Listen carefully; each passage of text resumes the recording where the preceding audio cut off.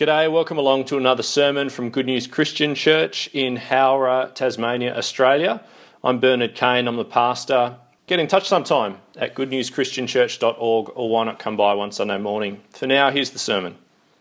It's extraordinary, isn't it? Matthew 5 verse 20, "For I tell you that unless your righteousness surpasses that of the Pharisees and the teachers of the law, surpasses, you will certainly not enter the kingdom of heaven." What a word to have before us as we continue our series in Deuteronomy. Before we pray, I'd like to just begin with this. So a Christian writer, a pastor, author named Ajith, I think it might be, Ajith Fernando, he makes the very obvious point, and I think we've probably seen this over the past weeks and thought this to ourselves, many of us anyway, the very obvious connection that the first four commandments match up to loving God, and the last six match up to loving your neighbour as yourself.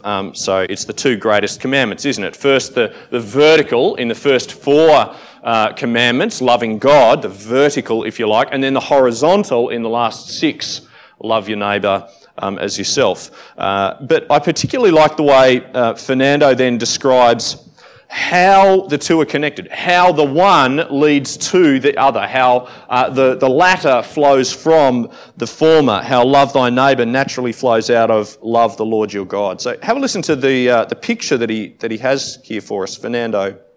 He says, "The sequence in which the commandments are given represents the two priorities of Christian behaviour. It begins on the vertical plane, with our relationship with God, and it flows onto the horizontal plane." I like that picture. Flows onto the horizontal plane to our relationship with people and things here on earth. And he says we cannot have one without the other.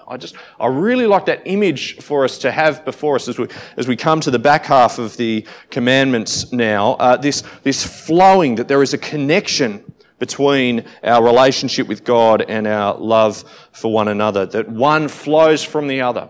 So when you have 236 millimetres of rain on Mount Wellington to Friday morning at 9 a.m, then it flows, do you see the metaphor? It flows through the city of Hobart, causing chaos and carnage and all the rest. When you have a vibrant love for the Lord your God with all of your heart, mind, soul and strength, then it flows out to loving your neighbour as well. Okay, the metaphor maybe not the best one to have chosen there.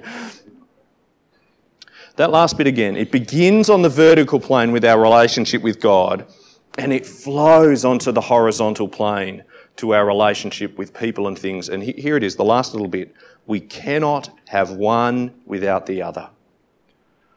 Fernando's saying loveless behaviour amongst us indicates there's a problem upstream. There's a problem upstream. There's further trouble in our vertical relationship if we're having difficulty with one another at the horizontal level. True and pure love for people, it doesn't compete with love for God. It doesn't turn away or take away time from loving God. If I'm doing a good job at loving other people, no, Fernando's saying you can't have one without the other. They go together. The latter flows from the former. True and pure love for people doesn't compete with love for God. It doesn't take away time from loving God. It doesn't deprive God somehow. Loving others doesn't compete with loving God. It completes our love for God. It expresses our love for God. It displays it more fully. Anyway, I just wanted to have us to have that image before us of the connection, that the horizontal flowing out from that vertical as we turn our attention to Deuteronomy chapter 5 and the back six, or three of the back six of the Ten Commandments there, and indeed continuing our series in Deuteronomy 5 to 11. Moses, of course, as we heard in the video, is here reiterating God's laws, God's commands, God's ways to the people of God as they stood at the edge of the wilderness, longing for a new life in the land that God was giving them, learning to walk in his ways. Let's pray as we come to God's word to us today in these ancient words. Let's pray. God of all the ages, May your eternal word transform us today into men and women characterised more thoroughly by love of Christ and love of our neighbour. And Father, may those loves coalesce into loving acts, demonstrably loving behaviours. Father, we confess before you now that in so many ways of our lives, in so many areas of our lives, we do compartmentalise and we separate things out and we neatly divide. We have work time and we have home time. We have family responsibilities that we keep separate from perhaps our hobbies or our sport or whatever. But God, we don't want to shut you out of any of the spaces or places in our lives. And so as we consider how to express our love for you in relationships now, we pray for your guidance and your help and your transformative power by your Spirit and through your word. In Jesus' name we ask it. Amen. I wonder, could you just, I'm going to give you a question and I'd like you to complete it, provide the last word, fill it out for me. So please supply one final word for this sentence. Could you please, just in the privacy of your own mind? Here's the sentence. The thing that you need to have in mind as you come to the Ten Commandments to rightly understand them is the one thing, the one idea perhaps, the one word that you need to have in mind as you come to the Ten Commandments to rightly understand them is what? I wonder what you've provided there. I know I've put you on the spot, but how would you fill in that blank? If there's one word to have in mind when you come to the Ten Commandments that you might rightly understand them. I think there are lots of answers actually. Perhaps you can think of a couple that came up in that video before. I think there's a number of answers that you could give. You could say law. You could say listen. You could say God. You could say wisdom. There are lots of answers that you could give. But can I give you my answer? My word that I would have you have in mind as you come to the Ten Commandments, that we understand them rightly, my word is grace. Is grace. By which I don't mean grace as in the grace of a dancer. Wow, look at her move. She's so elegant. Look at her beauty. Look at her grace. No, I don't mean that kind of grace. And I don't mean grace as in kind of a refinement, as in she carried herself with such poise and grace even when he was so rude to her. That's not the kind of grace. I mean biblical grace. I mean grace the way the Bible uses the word, which is to say grace as that lavish, generous kindness from God towards us human beings. That's the grace that the Bible speaks of. A grace that is so far beyond, a kindness that's so far beyond what we deserve, what we deserve in our acts, that is in fact the absolute polar opposite of what we deserve most of the time. If there is one word for you to have in mind as you come to the Ten Commandments that we might rightly understand them together, I think it's this. I think it's grace. It's actually all throughout the chapters around the Ten Commandments there in Deuteronomy. So Deuteronomy 7, let's have a quick look there. Deuteronomy 7 verse 7. Not the word, but very much the idea, where it says, "The Lord did not set his affection on you and choose you because you were more numerous than other peoples, for you were the fewest of all peoples. But it was because the Lord loved you and kept the oath that he swore to your forefathers." Do you see the idea of grace there? In fact, chapter 7, verse 1, a little bit earlier on, it's not just that the other nations, wow, they're more impressive than you, they're larger than you, they're more numerous than you. It's that they've also got better prospect than you, Israel. So verse 1, they are larger and stronger than you as well. Deuteronomy chapter 9, here's another one. So once you've entered Canaan, Deuteronomy 9, verse 4, "Do not say to yourself," this was God speaking to Israel at the time, "don't say to yourself, the Lord has brought me here to take possession of this land because of my righteousness." No, it is on account of the wickedness of these nations that the Lord drove them out and so forth. Verse 6, "Understand then that it is not because of your righteousness that the Lord your God is giving you this land to possess, for you are a stiff-necked people. All right, so get a load of this. You are small, you are stiff-necked, sinfully stubborn. You're not better than the bad guys. In fact, you are frankly less impressive than them, smaller and weaker and stiff-necked. But you know what you are? You are mine. And do you remember how the commandments begun? We've read it a few times over the past few weeks. I am the Lord your God who brought you out of the land of Egypt, out of the land of slavery. And so the first commandment, you shall have no other gods before me. You shall not make for yourself an idol, and so on. Down at number 3, you shall not misuse the name of the Lord your God. And down at commandment number 4, observe the Sabbath day. And we talked about that last week, didn't we? That is to say, I have worked that you might rest, O my beloved people. So, as my people, as my free people, who I have committed myself as my people, who don't need to prove yourself, who don't need to justify your existence before me, let me show you the social fabric that I would weave for you and that I would have you weave together. And I think that is the context to have in mind as we come to the back 6 of the 10 Commandments, because here come the horizontal, the social, the outpouring of that vertical relationship with God. Here come the interpersonal, flowing down into our social fabric, those relationships there. So take a look with me, Deuteronomy 5 and verse 16, would you please, at the first of the 3 commandments that we're going to look at together today. Deuteronomy 5 and verse 16, where we read this. Of the social fabric in the design of this God of grace. Verse 16 of Deuteronomy 5. Honour your father and your mother.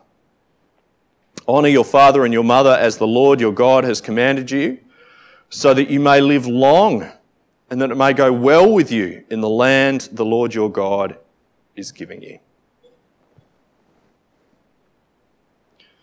Practically speaking, what do you think that means? Honour your father and your mother. It's interesting, by the way, on Mother's Day, it's interesting that mothers get a mention. I think we often think of all those ancient civilizations as patriarchal and misogynist. There are hints, and here's another one of them, that amongst God's people that was not to be their way. Honour your father and your mother. Just a little hint. It's heartening, I think, on a day like today. Yes, but what does that actually mean? What does it mean to honour them, your father and your mother? Because most of the stuff that I read these days, they say, well, it means do what you're told. It means obey them.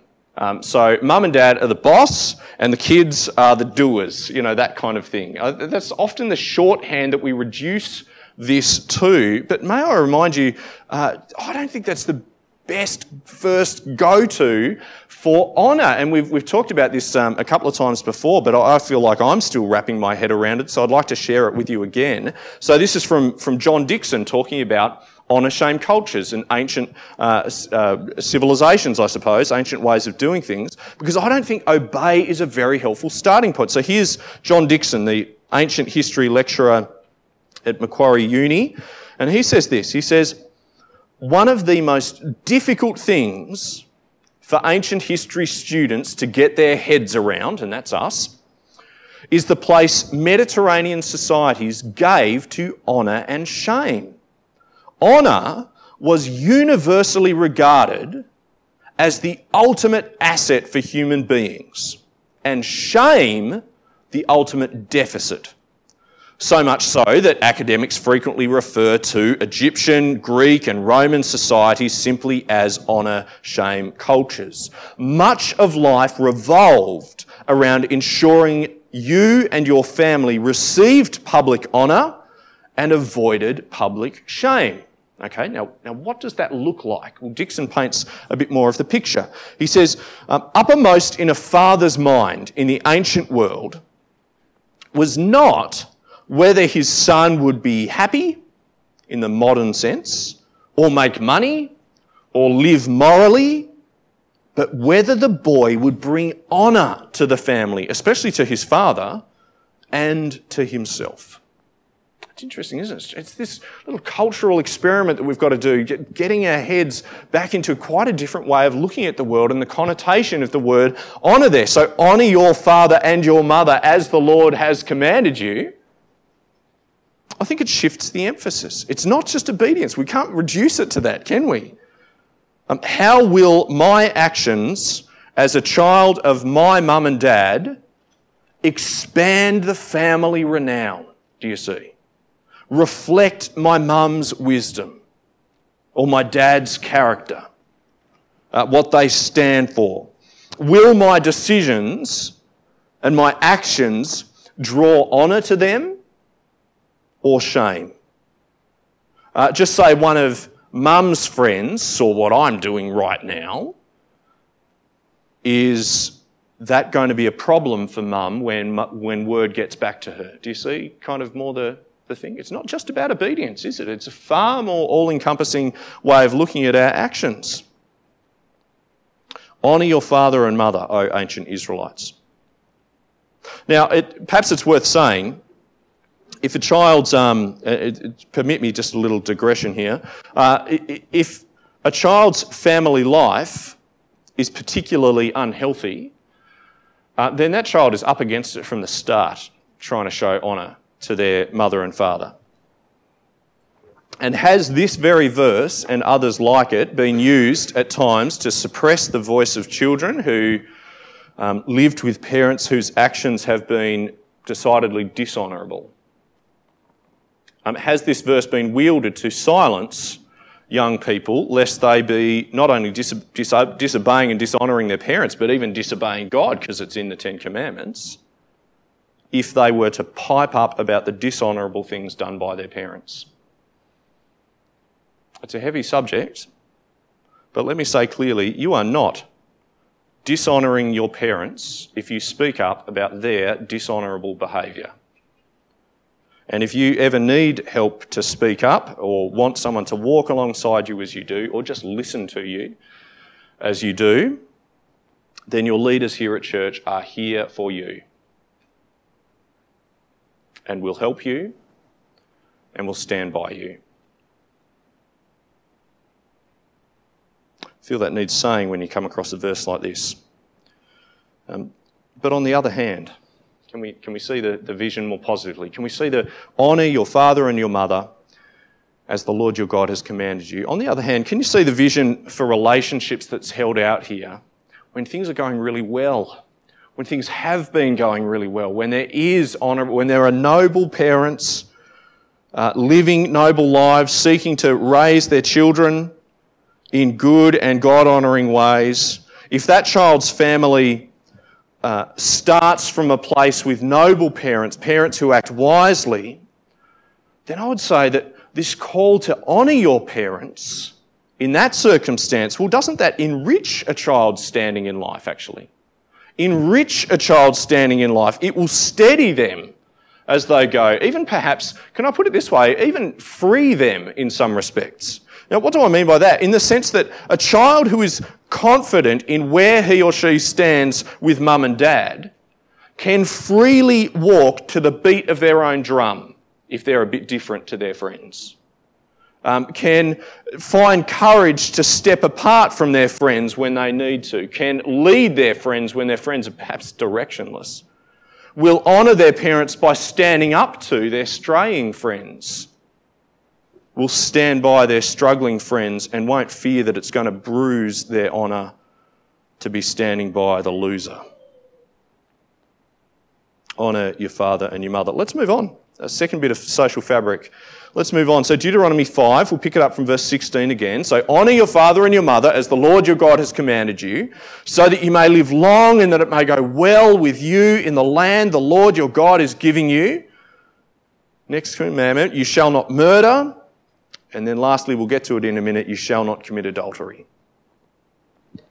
And on the one hand, with commandment number 6 there, you shall not murder, you'd hope it doesn't need saying, wouldn't you? It's kind of a baseline, you shall not murder.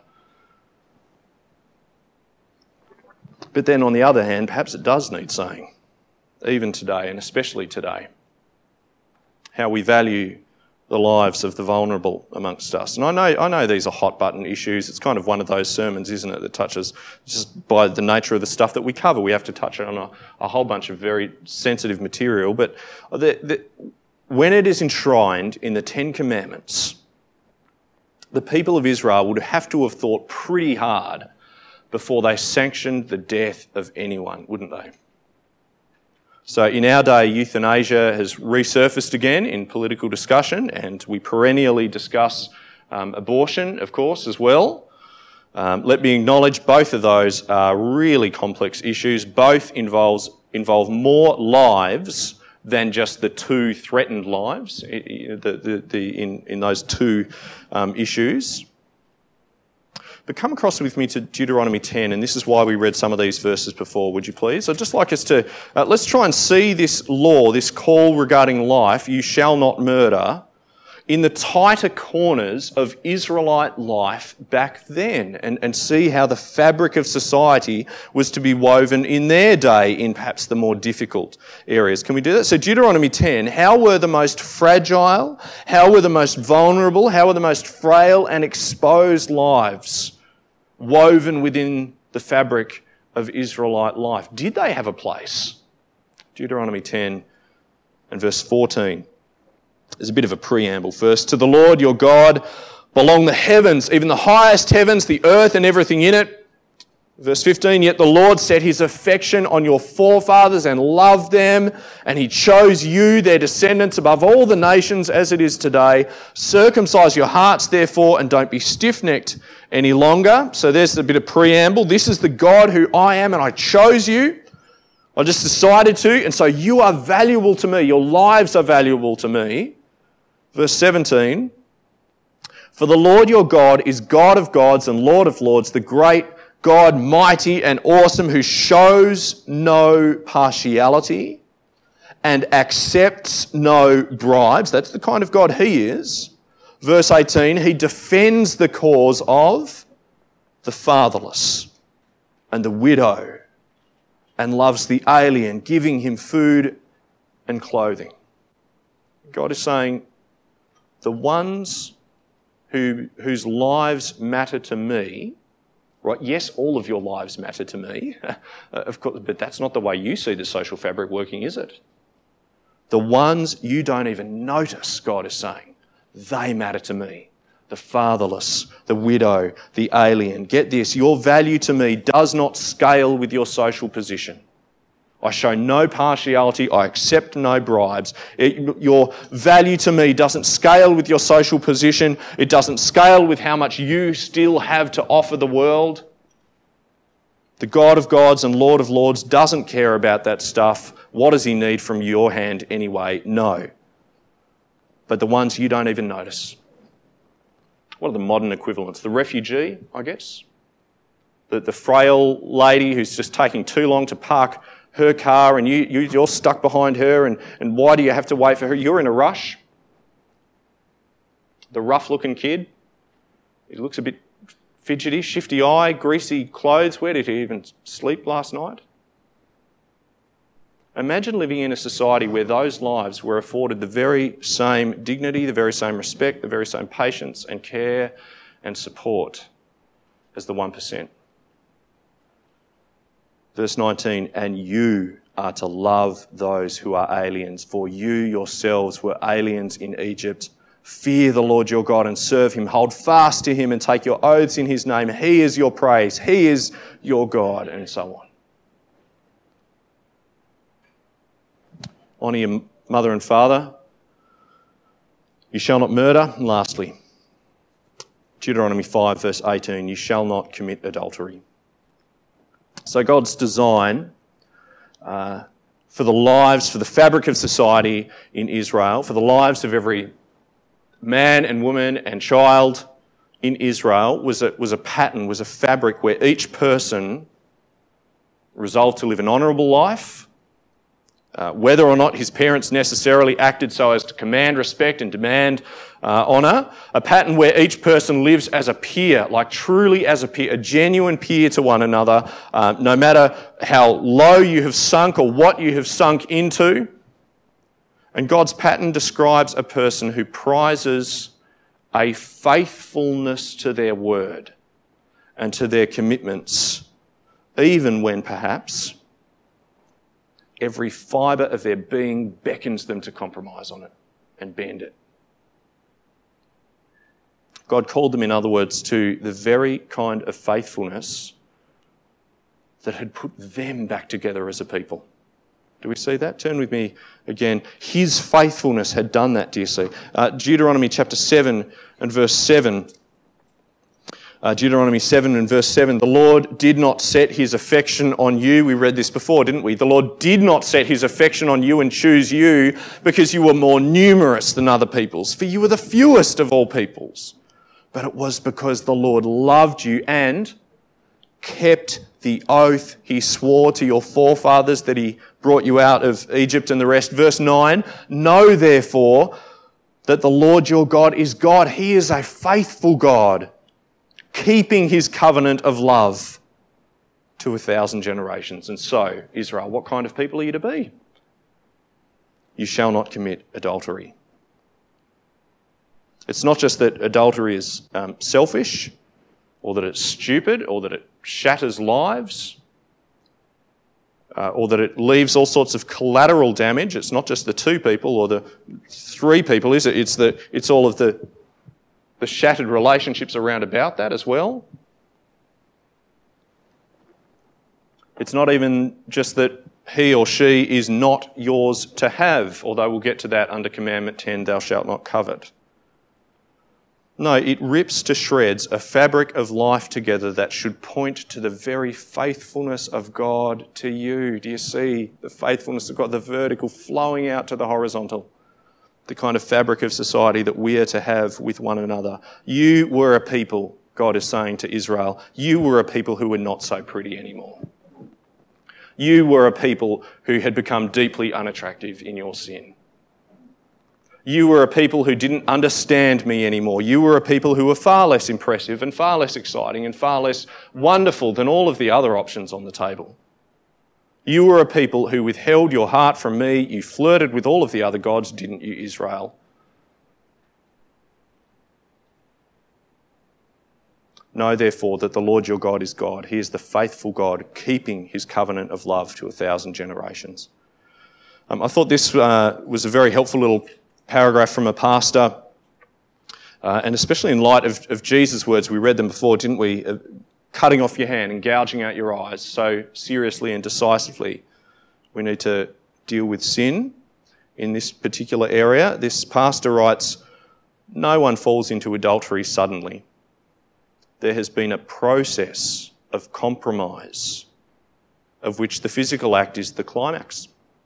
The compromise involved sins of the mind where illicit pleasure was obtained from things or persons from whom we are not permitted to get sexual pleasure. And so let me say clearly, if there's decisive action, cut off your hand, gouge out your eye, decisive action, I think that's what the metaphor means, that you need to take to what? To reflect the faithfulness of God toward you in the gospel, in the fabric of your relationships, then can I say, take that decisive action. Stop the process of compromise as it's described there.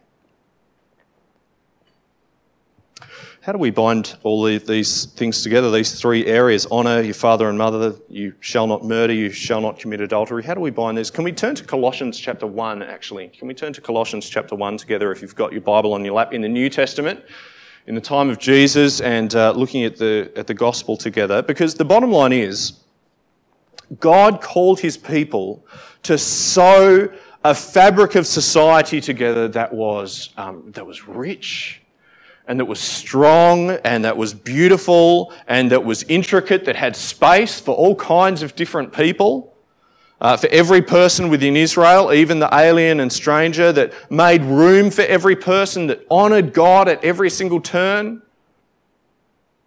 And they, Israel, just like we, have expertly taken that fabric apart, haven't we? And I don't just mean the politicians, the politics of it, that's a discussion for another time. But personally, We've tugged away at faithfulness and played at the frayed edges of honouring our parents. Torn apart, just plain ignored, even spurned the kind of life that God has called us to. Love the Lord your God with all of your heart and mind and soul and strength, and love your neighbour as yourself.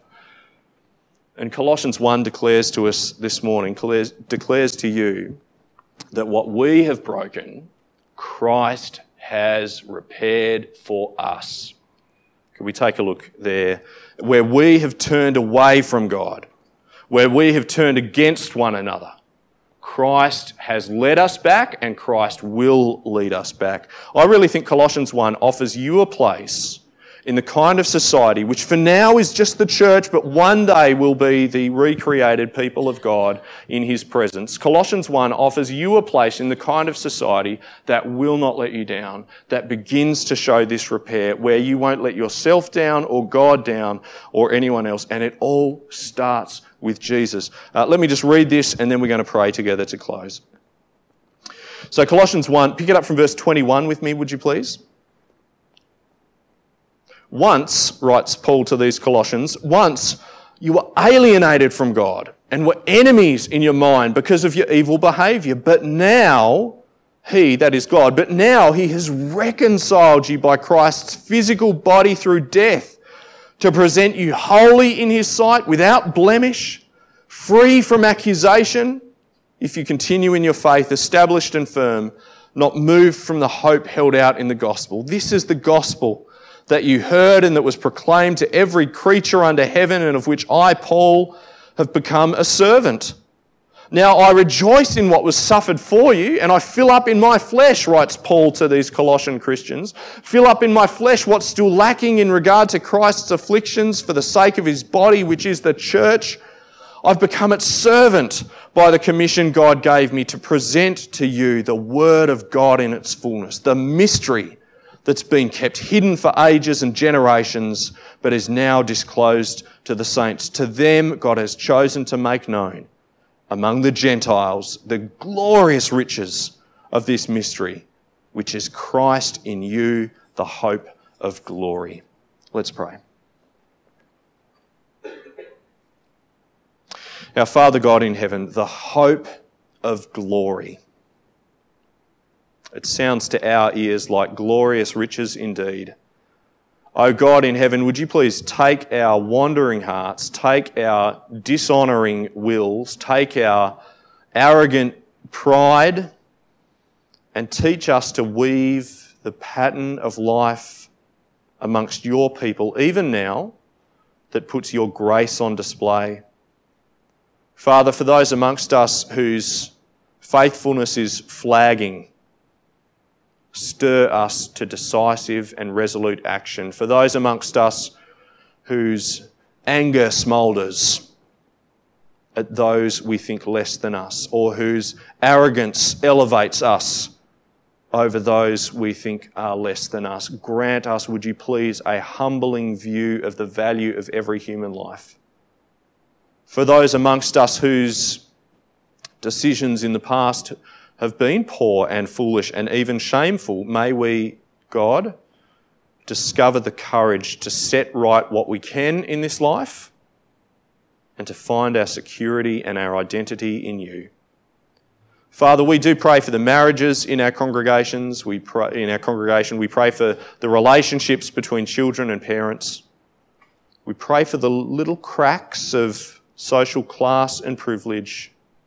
Lord, may the reconciliation that we have found in Christ bring repair and mending, the kind of social fabric that you would have bind us together in our unity in Christ. We ask for it in the power of your Spirit, please.